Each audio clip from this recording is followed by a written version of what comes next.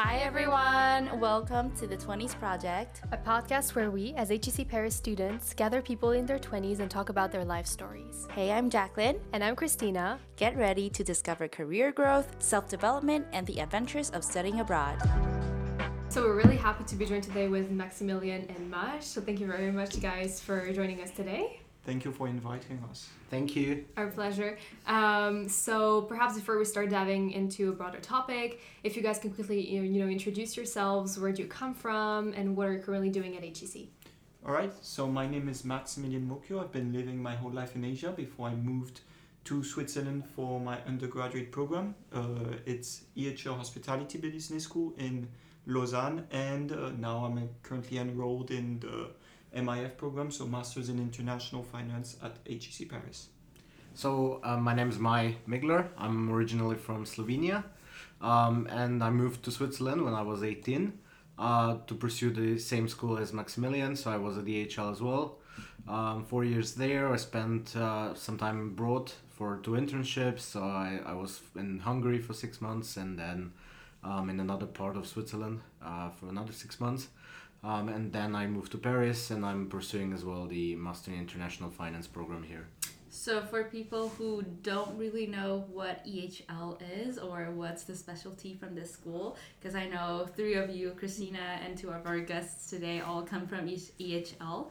Do you guys mind quickly give us an introduction of what the school is about and what is it? I mean, it is the oldest hotel school in the world, or hotel management, let's say, school in the world. Well, when it was founded, there was no such thing as hotel management. That's why, we try to find some phrase how to describe it.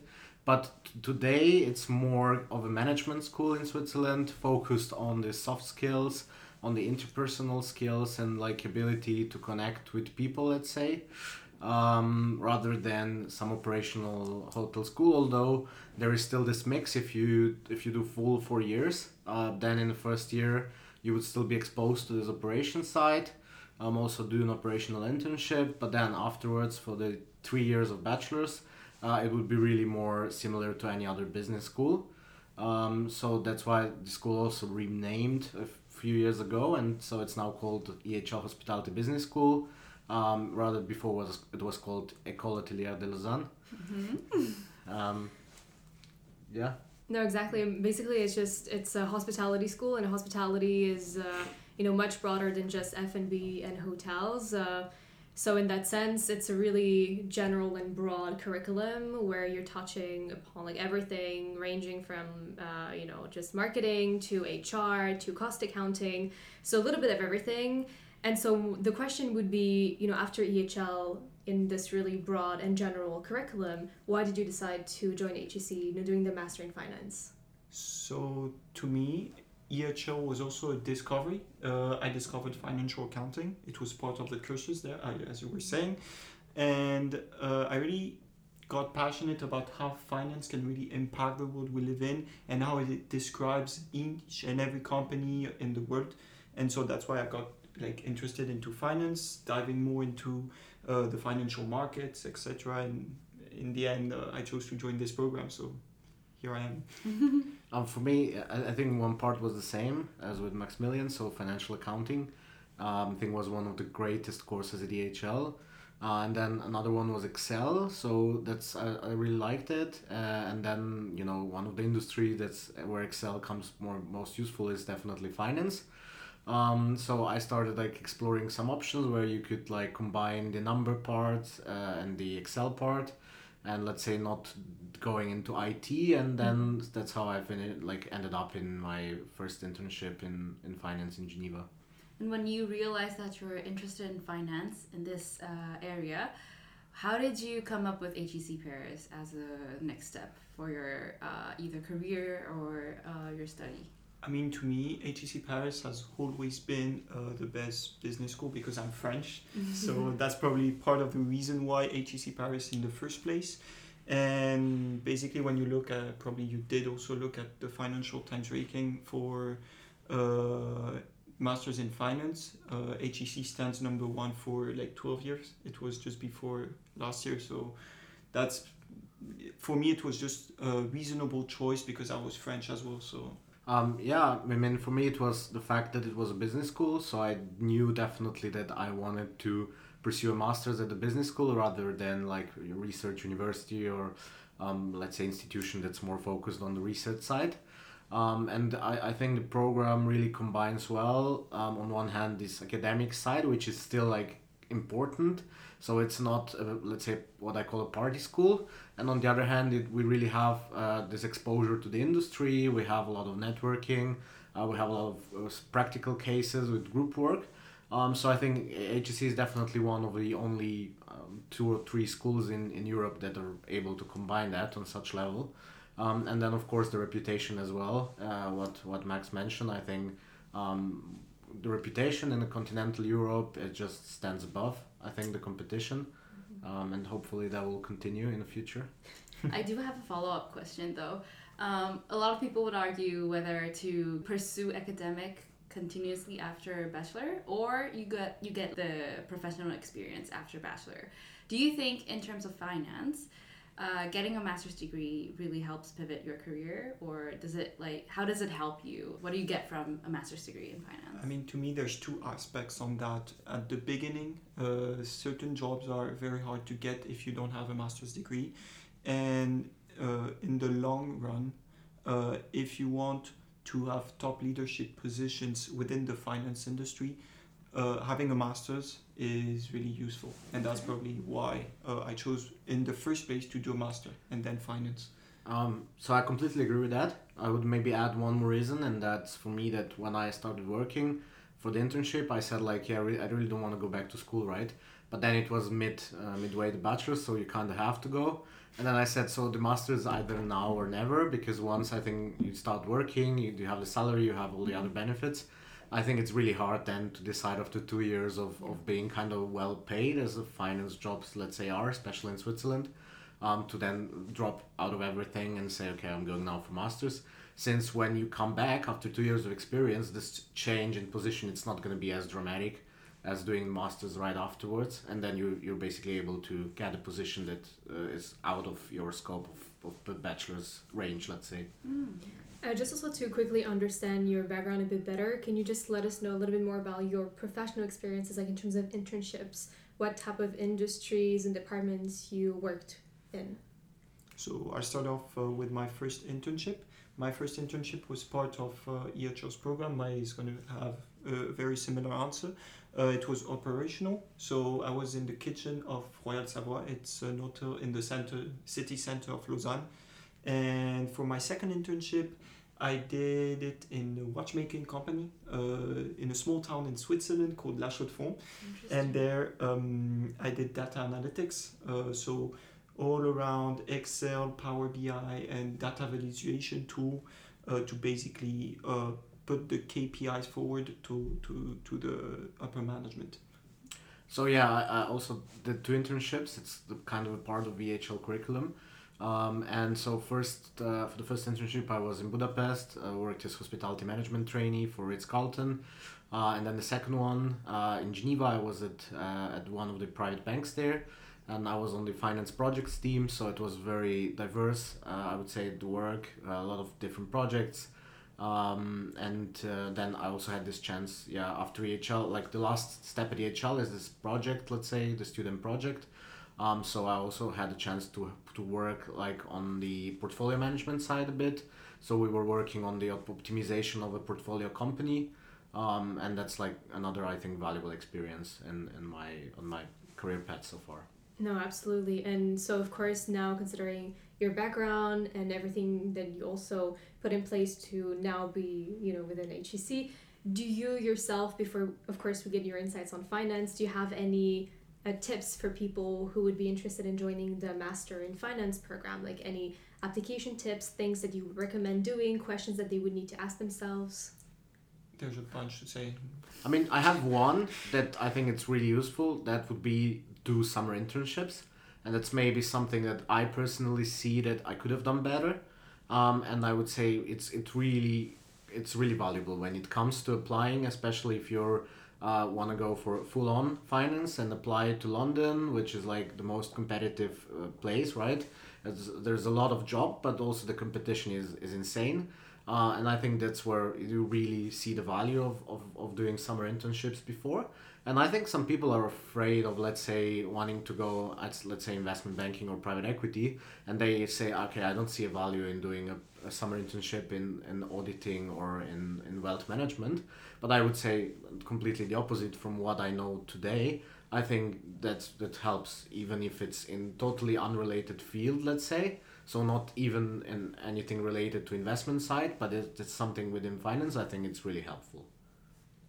Do you think that experience is required and necessary in order to, truly benefit from the program that you guys are currently enrolled in? I would say that having an experience in finance is almost mandatory to joining Masters in International of Finance in HEC Paris. I don't know a lot of people that actually don't have a real experience in finance, either in wealth management or the investment side, that are currently enrolled in the program. So speaking of competitiveness and competitions in this industry, how do you stay motivated in terms of like, how do you keep your goal always still on this path, and how do you keep yourself always better and improving yourself?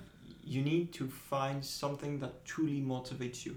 You will not be able to go for the long term and just sustain this constant pressure if it's not in your inner self. So to me, finance is having an impact on the world positively, either through environmental measures or social initiatives.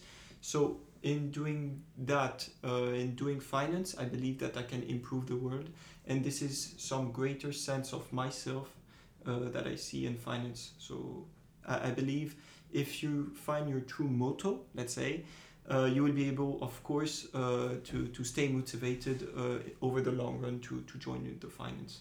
Yeah, I think it's pretty similar, let's say. I see it more as some achievements, say on the let's say advisory side. That's kind of the way where I'm going for the moment. So on more particularly the M&A advisory, I see more it as like helping companies making right decision. Optimizing some deals, let's say, and that's something that I've been kind of dreaming about since very young age, right? And maybe I didn't imagine it at that time, like going into M&A, because probably at the age of 6 or 7 you don't really know what it is. But I think it's kind of this natural path that has been going on since then. Do you think it's fairly easy for people who want to work in finance to differentiate themselves from other applicants or other people within the industry? So you mentioned impact, but of course I can also imagine that now our generation is, quite focused on, having an impact. Is there any way that you're trying to differentiate yourself from the rest? I think through associations, through your student initiatives, you can really differentiate yourself and make yourself unique, because of course people applying to this master will have summer internships, probably professional experience. So in a way, if you really want to differentiate yourself and make your profile unique, you need to be involved in student activities, whether it's in your bachelor's or even high school, just to show that you're really motivated towards finance. But let's say like tomorrow, so you guys are done with the master in finance and you want to apply to bigger corporations, banks. What do you think you would personally use in order to differentiate yourselves from other candidates? So there are a few options, definitely, right? So one obviously is our bachelor's kind of orientation, which comes very handy applying, let's say, for all kinds of real estate jobs, where you can really leverage on that, and for sure for any kind of job where you have this people's interaction from day one, which is, let's say, wealth management. So it comes very strong in those areas. And then I agree, on the other hand, that's why it's so much more important to have some industry inside, let's say an investment industry, where it's really neither of those, right? So I think something that's really good, that maybe I think it's something that everyone can do, is focus maybe on one thing within the industry. When you start working, really try to develop some niche knowledge, and that really after 2 or 3 years that could come very handy, right? Because at the beginning they anyways want you to start as generalist, at least in the investment industry. So usually you would have to start as generalist, and then if you can acquire this specific niche knowledge within 3 to 5 years, I think that's where it comes really useful. I think I totally agree with you in aligning your passions and your bachelor's and master's. But I would agree even more if the soft skills part you told us about at the very beginning of the podcast. In EHL, you learn about people, you learn to analyze their reaction, and I think that hospitality is the best industry to basically understand what people think, and trying to leverage that when you're comparing yourself with candidates that only did like big universities without very strong relationships, without analytics of the human personality. I think this is a real differentiator as well. Having those kinds of soft skills, you can really leverage on that.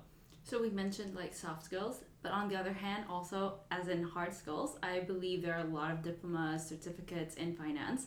Is it necessary to really get like certificates like CFA or other things in your industry in order to get a job or in order to like win the market in your point of view? So let's say I think if you decide to do it, and let's say if we call this CFA one of the more known or more well-known one, I think you should do it for the right reason, which is not because it's fashionable. And I think a lot of people nowadays are doing it just because it's kind of fashionable, and they, you sign up and you do it. I think especially at our DHL in particular, that's kind of a case, where you haven't really done any internships in finance. You don't really know how it looks like. You don't even know if you really like it at the end of the day, right? It's a huge investment, and if you just do it because you're signing up because your friend does, I think it's not the right reason. I think first you should definitely get experience. That's why I'm also was emphasizing on the summer internships, because you can do summer internships in your second, third year of bachelor's already, right? So that's kind of where you can really prove that you have this passion, but you also can do it. And then afterwards, if you let's say it's really desirable for people in the industry to have the certification, and in the case of CFA, I think that would be clearly like, let's say, portfolio management, wealth management. It's an industry where it can come very handy. I think then it's really good reason to do it. Yeah, for me it's just an added value, but not the value itself, the certificate. Okay. So we talked a lot about like what it takes to really get into the industry. From your experience, working a little bit in finance, but also now that you're currently in the Master in International Finance at HEC, what would you say are the first motivators for people to join finance from your experience? Because I guess from also like, perhaps it's really stereotypical, but we would think that people would want to join finance because, it's good money, hard work, but eventually, you'll make a comfortable living. Exactly. It's going to be well paid. And also, let's not lie, like it's pretty prestigious also to work in finance. It's pretty well recognized. So would you say those are, or could be, the strongest motivators for people also our age, or is there something else to it? I think money and prestige is one of the biggest motivator for sure, for most of people. You could see that from our program directly, or for people wanting to break into finance. But I think some people have very specific reasons. For me, it was having a certain impact on the world, understanding how business work in itself. And I believe that you need to make your own reasons, but of course there are some common reasons like any other industries. If you think about just like pharmaceutical industry is like saving lives, of course it's a reason for everybody, but maybe you have an uncle that was actually working in the pharma and he taught you about the basics of pharmaceutical thingy. So it really depends, I think, but I think the main reason would be prestige, recognition, and money. I mean, I completely agree. I would say, let's say, at the end of the day, you have to pick something, right? Unless you win lottery, you have to pick something, and that's what so I didn't go, let's say, and you too as well. We didn't go directly into finance, right? We went. My first love were hotels, and I still see that as a long-term goal. I just figure out on the way that not from the operational point of view. But from the investment point of view, that's definitely my long-term goal, and I just thought, let's say going through finance is the most probable. I'm optimizing my chances to make it happen one day. And just so like to quickly follow up, so we talked about recognition and prestige as well. From your own point of view, I would be interested to understand also. I feel like people are willing to sacrifice a lot for prestige, recognition, money. Do you also feel this way? Do you think it's worth it, perhaps, if you evolve in the financial industry, to sacrifice a bit of perhaps your own personal life to achieve, this prestige, recognition, and the comfortable living, or not necessarily? Well, I mean, I think if you're doing it for prestige and money, you're in wrong industry. Yeah. At the end of the day, yeah, I mean, the annual salary in London, if we are taking like a classic MIF job would be, let's say, either investment banking or asset management in London. And yeah, I mean, the figure sounds great and amazing, but if you do a breakdown by your hourly pay, since you're working in your first years, let's say 12 to 14 hours a day and 6 days a week. So probably if you do a breakdown by the hours, it's not that amazing anymore, actually. So I think you have to like it, and you have to see some future goals, and you have to really have this strong motivation to move across those really points on your map to really reach that goal at the end. If you're just doing it for prestige, I think the industry you mentioned before, or let's say pharma or medical, I think in the first years of your career you can make more money for less hours. So we talked about motivation, and now we're also pretty curious about when you see the alumni in finance, or when you see successful people in this industry, what are some common traits, personalities, or characteristics that these people have in finance? I would say for sure that in working in finance on the investment side, you definitely have to be tough, right? So it's going to be very hard in the first few years, and then if you can manage to pass that point, then you can really start building these leadership positions. You can start, being qualified for these leadership positions in finance, and then I think also, let's say, being on point and on the deals, having this, being able to argue with data. I think it's, let's say, something very specific that I've noticed maybe, but then also I've seen that a lot of them have quite interesting personal life as well, in terms of hobbies and activities they want to do, since you have quite a little bit of your personal time, right? So you want to really use it well. So I think it kind of comes in this way, that you're very successful in finance. If you are very successful in your professional career, then you also have a hobby where you're pretty successful, I would say. And that's, let's say, something that I've noticed. Yeah, I agree. You need to be a well-rounded profile. You shouldn't stop learning at one point, because if you really want to touch on like the leadership positions, you really want to be aware of what's happening in the world, not only on your specific market, but also in the world in general. And so you'll have to, of course, have some numerical analysis. You need to be very comfortable with numbers, this is for sure. But then you need to go behind the numbers and understand what they really mean. What is behind this number, and what does this imply on my business? And if you do understand behind it, I think most of people that do actually understand what's happening behind every business, they end up to being successful. So. And in terms of like curiosity, like you mentioned that, how the thing is, we should always remain curious, never stop learning. How do you think we should be cultivating the specific character trait? Like, is there any way that we can improve on that? I mean, being aware of what's happening in the world and probably how people behave. But of course, in finance, you won't stop learning if you're really willing to do so, because there's like so many fields, some subparts of finance you can still learn from.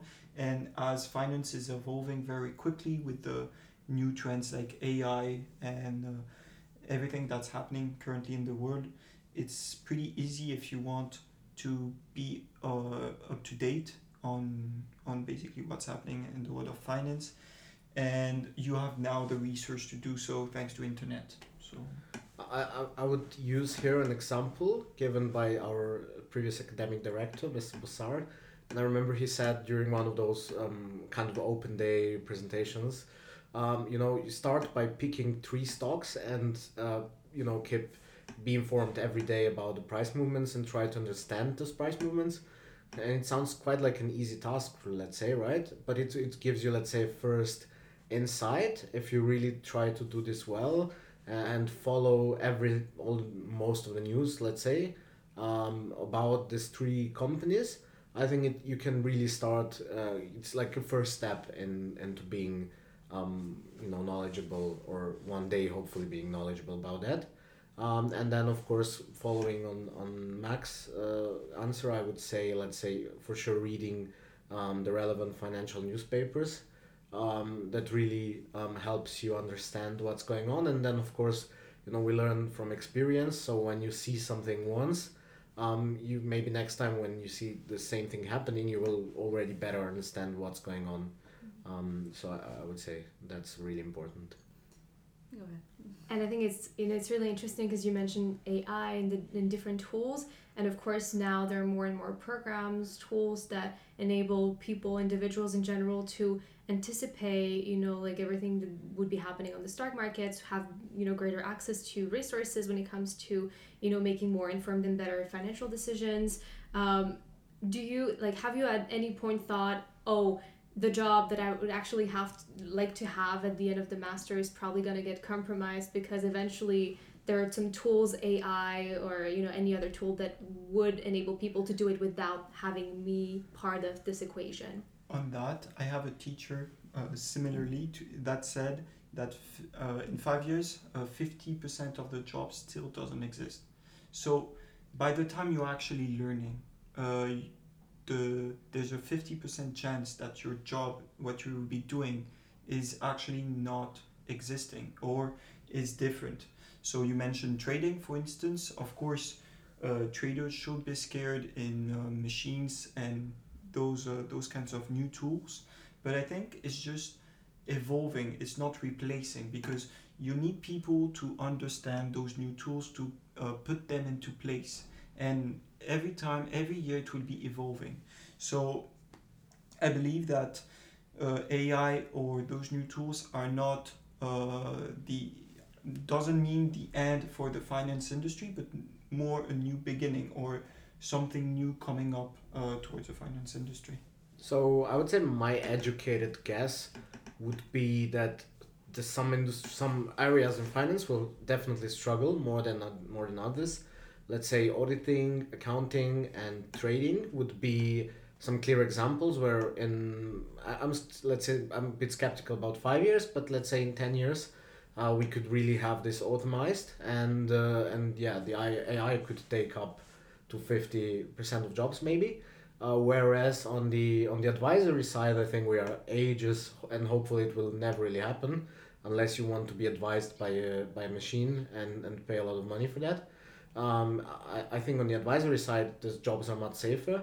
So of course, we will be using the AI more and more, and something that, let's say, we can replace is also the administration part, right?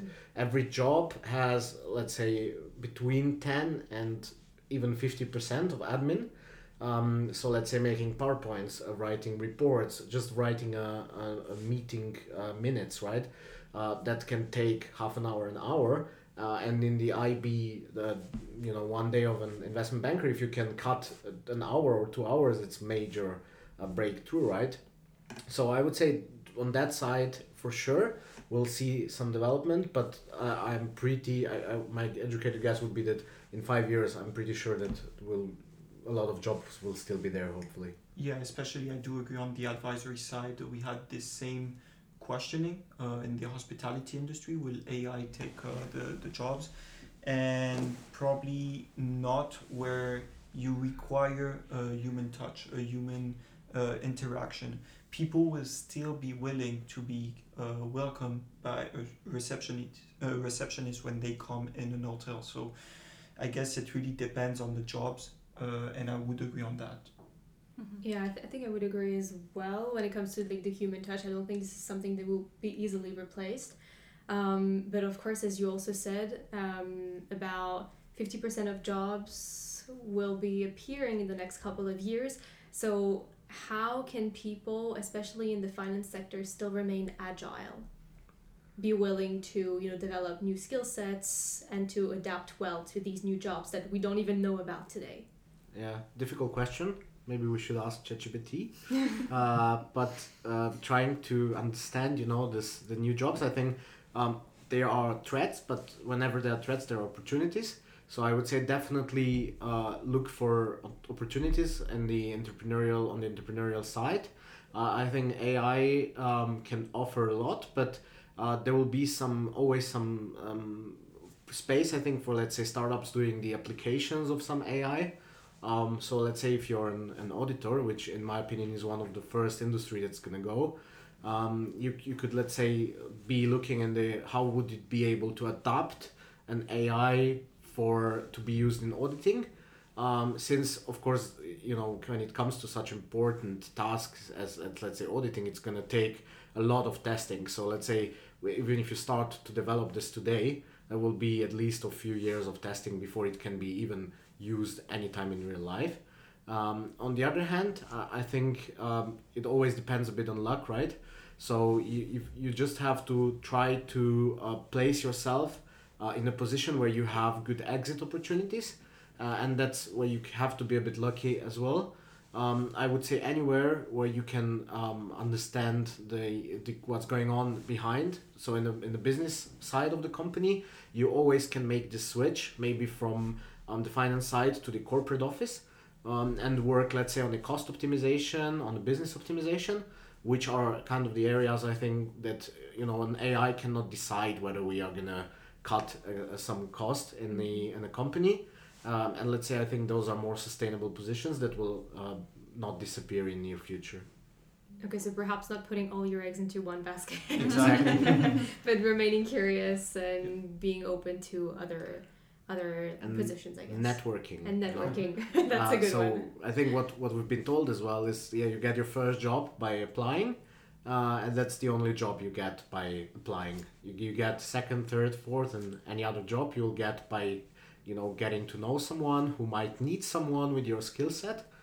So I think it's important to go to these events, let's say an alumni events from the schools, a great place to have good friends among your classmates, since you're going in the same industry, right?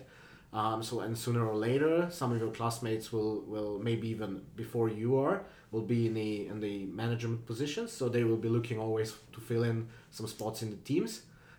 So I would say, stay open, connect to people and have this genuine interest. What I really hate, let's say personally, is like really doing this cold calls or calling like 400 people, not really being interested, sending like this generic email, just, doing the cold call so you can name drop on your application.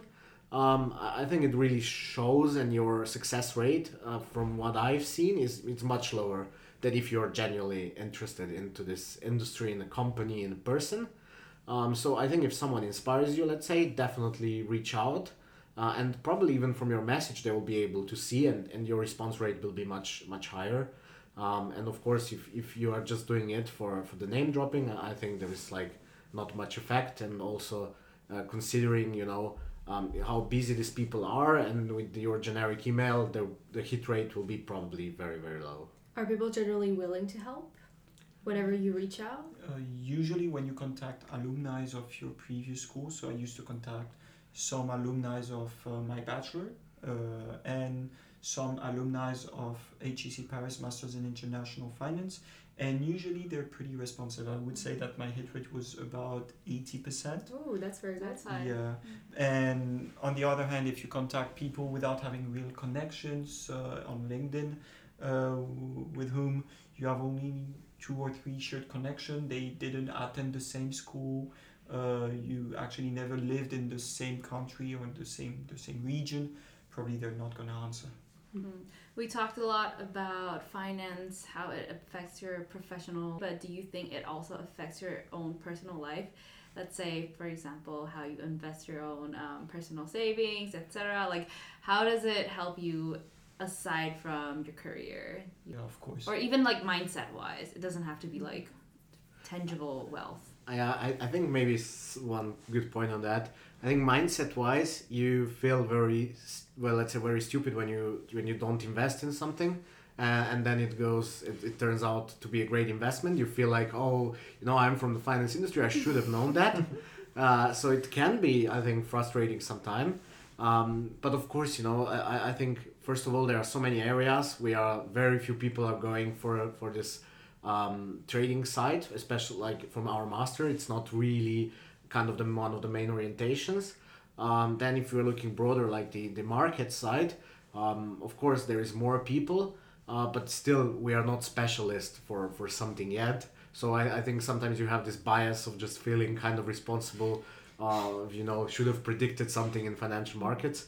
But then aside from that, I think for the personal point of view, there are definitely some sacrifices that you need to take if you decide to pursue career in finance. Let's say one of those would be most likely moving to London, since most of the beginning jobs or the graduate jobs are in London. And I think what was last year's statistic, I think was like 80% or 75% of MIF graduates going to London. And if you are not a big fan of that, it can be, let's say, one sacrifice that can be pretty difficult to take. However, I see now this year, let's say there is great interest for Dubai, there's great interest for Zurich. So I think, it's kind of moving, but it's more difficult, definitely much more difficult to say, okay, I want to go to Dubai, I'm going to find a job there. It's kind of hard, especially for the first graduate job. So you have to be ready to take some sacrifices. Also, let's say if you're very careeristic and you really put career in front of your personal life, I think you will be moving a lot. So you have to acknowledge that and be ready. So let's say most of people, they say they finish university, and giving an example, let's say in Lyon, you say, okay, I'm gonna put my personal life first. I'm gonna get a real job here. Start saving for a flat. I'm not gonna move next year to Istanbul just because I have a great job opportunity coming there. I think if you, let's say, decide to pursue this path and you're investing so much time and effort, I think you have to know also that you will have to be ready to sacrifice a lot of personal comfort in future.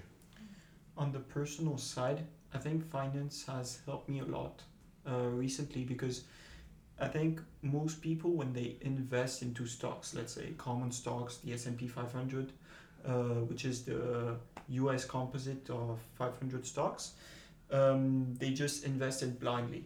And usually what they do is like they invest 60% in stock, 40% in bonds, and they just leave it like that without really knowing what they're actually doing.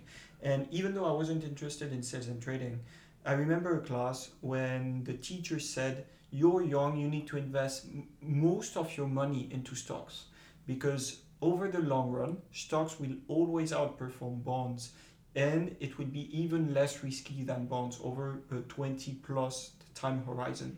So I do believe that finance, apart from bringing me some insights about companies, because I want to be into corporates, has, like, the courses in HEC Paris has shaped how I will be investing in the future, the money I earn and I save.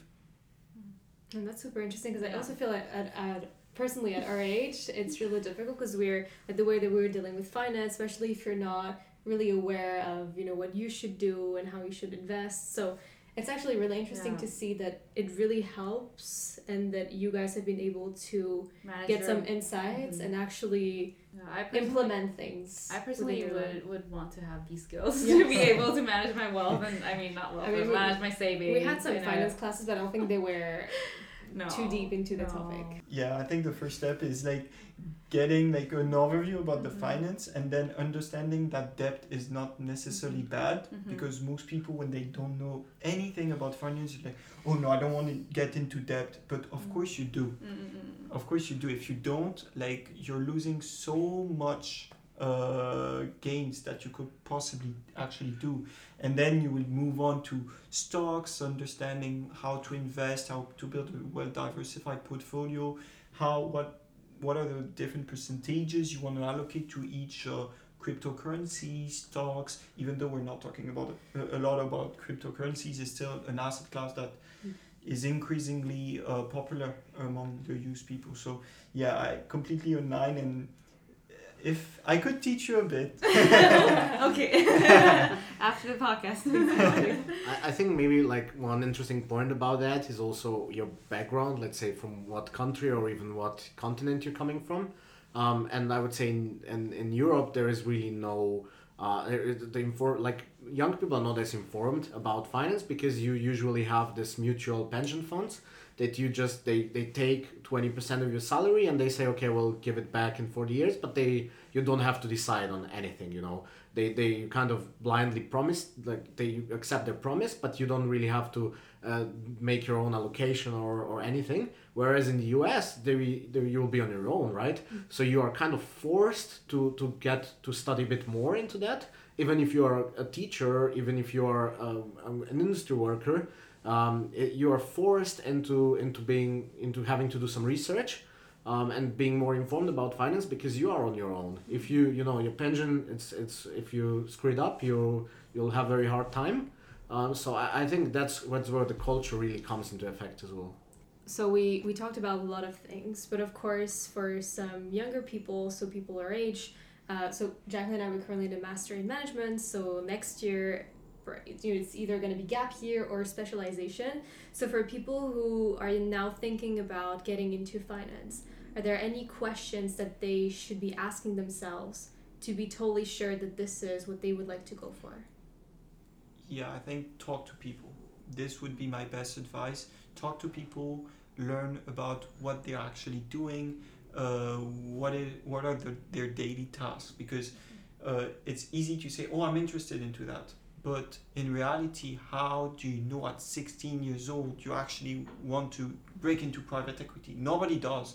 I didn't even know this industry actually existed at 16 years old. So you need to talk to people, understand what they're doing, their work-life balance, really important. How you prioritize the different values of your life. So either family, either your job, the prestige, etc. So either the most important part is to understand what you want before even thinking about, is finance good for me? Because there can be a lot of red flags in finance, like the work-life balance. If you want to be an investment banker doing mergers and acquisition, just be aware that sometimes you can work to 90 hours per week.